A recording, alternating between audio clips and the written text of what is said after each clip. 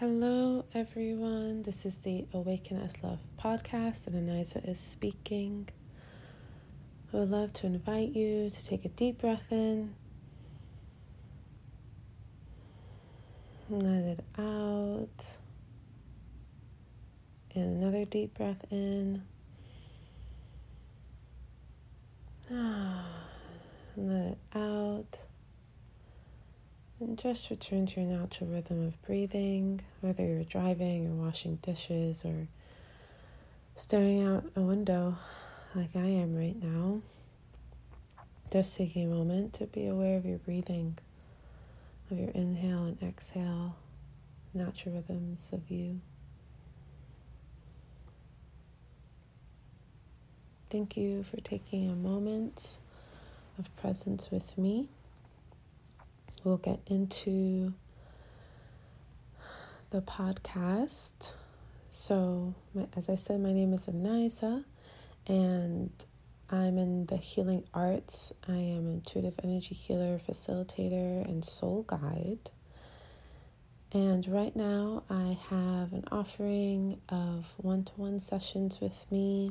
It could be a single impact session, or we can sit together for a month. I also have a container called Intersoul Wisdom to support you to develop your own intuition, which I think is so important. We all need to understand how to be our own healer. So if you're interested in that, I invite you to send me a message or go to my website to find out more. And this week, we're actually going to dive into a case study and talk about what happens in one of my sessions. So I am sharing this mostly on YouTube, but I decided to do a Awaken as Love podcast edition of this case study. And the work I do is so experiential and interesting and dynamic. I thought it would be great for me to get people's permissions, my clients' permissions, to share their story without any names or too many identifying details, but just to sort of understand the breadth and depth of the world we experience in a session with me. So as I said, I have permission from the client. So thank you for letting us share the story and understanding that our personal healing journey is all of our healing journeys. And I was also given permission to share some identifying details about them that will pertain to their healing. So this person approached me because they weren't doing their back taxes and they weren't sending invoices. They've had a business, and for many years they just haven't done the taxes and haven't gotten, as they say, their house in order. And they really felt it was an energetic thing. I'm recalling now how their wife was like, "Are you sure you want to work with her?" There's something that's so practical, and I'm so glad they did. And I'll skip to the end and say that they now do their back taxes and send invoices, and they do their taxes now. So it's a beautiful success story of how we work in the murky energy waters and clarify to attend to our physical reality. And the details of this story are a bit sparse because this is from 2020. At the time, I was doing an offering called Consciousness Journey, which was, all my offerings are essentially the same. They just are a bit, the titles and the expressions are a bit unique to really hone in on the essence of what I am sharing with people. And so 2020, it was called Consciousness Journeys. We worked together for about 6 months, and people can work for me from a single session to 1 year. It really depends on the person, and all of it's impactful. Usually people work with me for at least 1 month to 1 to 3 months, and then it's very much more intermittent after that because they have a lot of the tools and a lot of the access to dive into their inner worlds in the way they need to, and a lot in their life shifts in that time, so they don't need as much consistent support. But everyone is different, and I love meeting people exactly where they are and in the needs of their own being. So for us, it was about 6 months, and it was about back taxes. And so there was a few different parts to this, and I'm just going to name, I think it's the top 4, which is inner child, and they're all connected. It was inner child, it was ancestral, the wounded ancestral lineage, It was the collective and like our collective ancestral lineage, and then the soul and the elemental soul, and presencing the why of being here right now. So I'll start with the inner child and the wounded ancestors. So there are the ancestors that are in pain and trauma. I feel those are the wounded ancestors. Then there are the ancestors who are resource and ancient and wise and prior to the wounding. They are part of the terra firma. They are part of the generative and generous earth that is never forgotten, that's never been broken. And their sound pierces through all of us, and even pierces through the wounded ancestry. So presencing the inner child of this person, I'm like kind of have to recall the imagery, so I might pause a bit and just be a bit descriptive or minute in certain places and ways to gather this expression.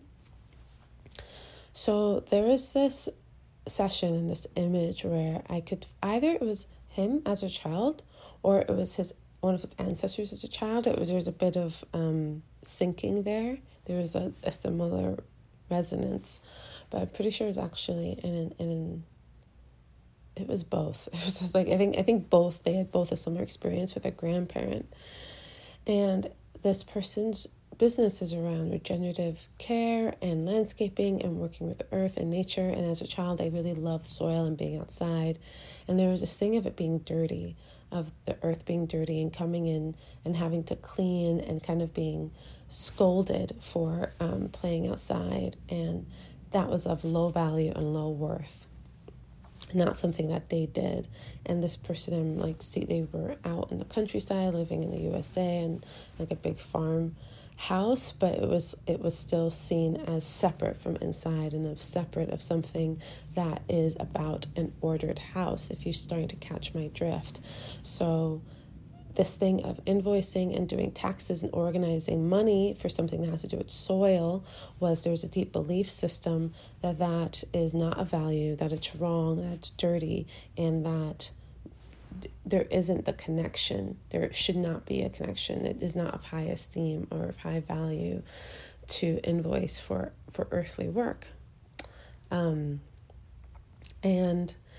so for that aspect, I'm going to just hold that, and we'll come back to sort of the healing movement for that. But I feel like you may already start guessing that this is connected to race as well. So this person who I was working with is an older white male. And those were sort of the details that he said to share, because it was really pertinent in our journey. And so it's pertinent in so many ways. So I'm going to mention the way that that may have come to your mind, which is that to this day, darker skinned people and lower caste people tend to work on the land, and then higher class or lighter skinned people tend to not. I'm kind of sighing because it's a bit of a ridiculous format, but most of our oppressive and traumatic systems are a bit nonsensical.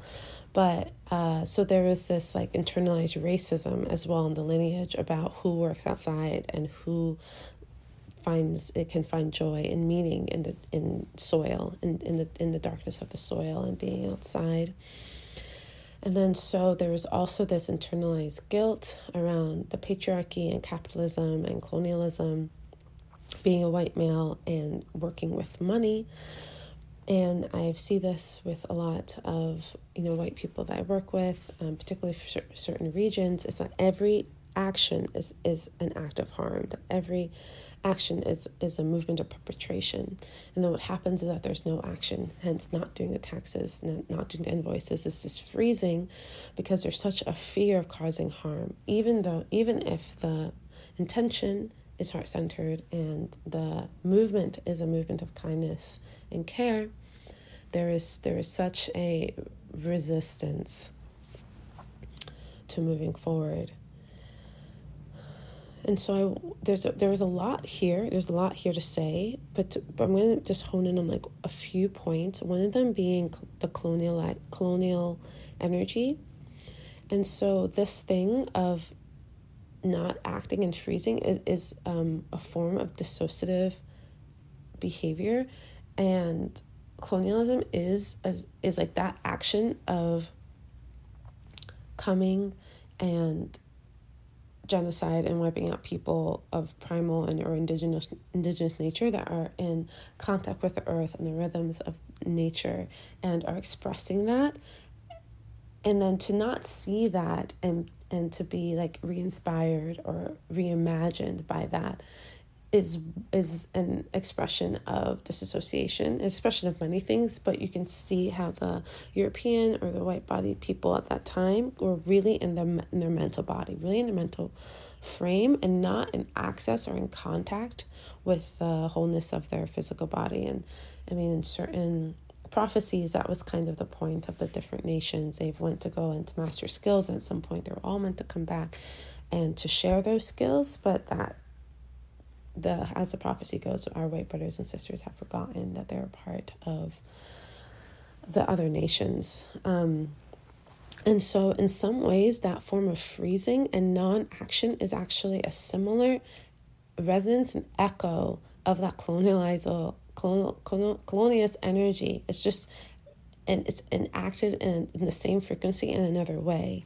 because it's still a form of disassociation. It's not actually presencing and coming into the body with the pain of the forgetting, of the pain of racism, the pain of sexism, like actually really reckoning with what is happening inside the body and allowing it to be held in a much larger field of compassion and love. And so that was the movement for us in many ways. Like when we kind of looked at the whiteness and looked at maleness and we looked at the age, it was this understanding of the isms that exist and the pain that exists and the disembodiment that exists, not bypassing it, but allowing it to be present in a larger context of remembrance. And that was a similar movement for their inner child, connecting to the grandmother, and something that supported both of these. So I'm going to hold those and go to the other space, which is the elemental. And I'm just pausing because I know I said that there was 4 in the beginning.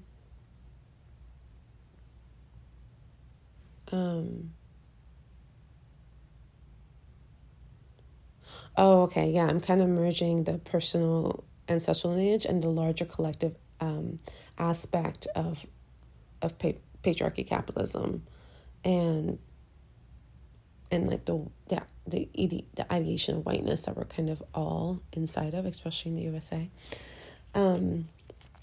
So it was like internalized racism within their personal lineage, but then also connected to the collective lineage that we're all part of. And then so the other aspect that was really helpful was the elemental soul. And so really understanding that the work that they're doing and coming into connection with the soil isn't just for getting their house in order in the financial system, but it's also about what that movement can mean for our economy in a heart-centered and generative way, really thinking of regenerative ecosystems. And what came forward from that was this concept of earth and currency, and kind of coming into their purpose, their soul, their why. And we connected with with the elements. It was a lot of the like forest realm, centaur, this thing of having 4 feet on the ground. And really presencing the why for their incarnation and the why they're here, and the vision of their business beyond just the menial task and the everyday thing, the sort of the bigger ethos of why the soul incarnate has come to choose to do this business, and sort of presence the high value, the high esteem, the meaningfulness of soil, the meaningfulness of regenerative cultures, and how all of these menial tasks is still a part of this larger vision.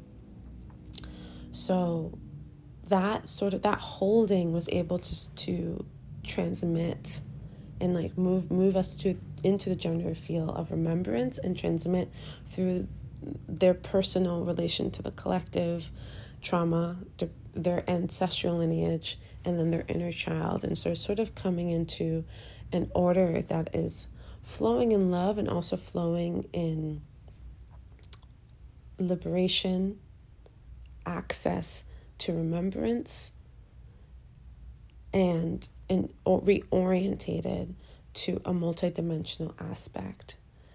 So something I want to speak about that's like a ripple off this is in constellations, they talk about something that would be so beneficial for children is to, when they're going to take tests, for students to like feel the presence of their grandparents behind them, their grandmother and grandfather, just to feel not alone, to feel supportive. And what a beautiful concept. And I feel like not only does it presence this feeling of not feeling alone, but it also puts us again into a scale of what it means. It's like, wow, if my grandparents are here and their parents and their parents and this long lineage, this circle of life that has birthed me, this legacy, this lineage of being that my being has emerged from, this test, this moment is half a molecule. It's like such the smallest drop within the scale of the circles of wounds and wisdoms of like brilliance and power and pain that I've come from. And I feel like even for children, like in that moment, they might not like recognize that they're actually orientating to a multifaceted mindset, to this understanding that there is many moments beyond this moment. There's many moments before this moment, and this is just one moment amongst many moments. Because I know when we are in high pressure situations or menial tasks or things of our everyday traumatized culture that can kind of close our blinders and close our perspective, it can feel like this is the most important thing, and we have no perspective, no scale, no expansive understanding of how this moment is a part of many moments. And so this thing of presencing in the body what's happening and allowing us to be in right relationship, natural order, and our organic scale system just offers so much brilliance and empowerment and capacity to attend to what is here and to not be overly clouded and bogged down by the pressure, the stress that our societal system says is associated with one thing, because we are in remembrance of our multifaceted and multidimensional nature. And so another aspect that relates to that is we had one session where this person did their taxes for a little bit, and I just drummed and sounded, really presencing the spirits and the elements, really presencing our capacity to reimagine this world into natural order. And it was really beautiful, and they felt really inspired. And once again, same thing with the children in the test, not alone, but also the scale of that moment shifted. Like, imagine you doing your taxes and you're hearing like ancient song, and you're hearing drumming, and you're hearing ritual, you're hearing ceremony. And it's not to put in high esteem taxes or put in high esteem the rites and rituals of normalcy that we have consented to and created for our survival, that is so divorced and fragmented and so divorced from naturality and organic nature. It is to not sever our organic nature while we do these things. It's to invite and remember who we really are, our souls, the elements, the spirits that support us, to invite them into all our menial tasks, into our everyday moment, so that they can co-create and reimagine our life. We can again reimagine the system we're in organic and natural environment, in a natural ecosystem, and going through it. This is the embodiment part. This is not freezing. This is acknowledging. This is BS. And life is still here. The vitality of life is still here. And I can bring the vitality of life through this moment, and it can reimagine this moment. It can reimagine me. Yeah, so this is my sharing. I hope you have taken beauty from it, inspiration from it, support from it. I know this is pertinent to our times because we are entering into tax season. And so I felt like this was the perfect moment to share this recording, to share this expression with all of you. I feel like there is a lot of just ways the mind can orient and perceive itself in a moment to support you in your work. And as I said in the beginning of the podcast, if you would like to book a session to support you energetically in your everyday tasks, that's like what I'm all about. I really love connecting with our phenomenal, mystical, magical, alchemical nature, not just to be in the field of the ephemeral, but to really understand how the field of the ephemeral matters and impacts the literal material of our life. And it does. I see it all the time, every day. It really does. So I would love to support you in that. And also feel free to ask me any questions for more information of how you can tune into those resources in your own life. Because me just saying any of these things and you just sounding or drumming or just orientating to your ancient and wise ancestors, your resource ancestors, as you do something is amazing, is more than enough. So if you have any questions about that, please let me know, because the time is now for our shared liberation. And whether that comes through a session with me or another person or just you sourcing yourself, it's really time to orient to remembrance. And so I'm here as one of the points on the map. Like I'm thinking longitude and latitude. Like I'm one of the one of those astral pointers just of remembrance, and there's many of us. Blessings here in deep love and care, and looking forward to being with you soon. This is the Awaken as Love podcast, and until next time, I love you.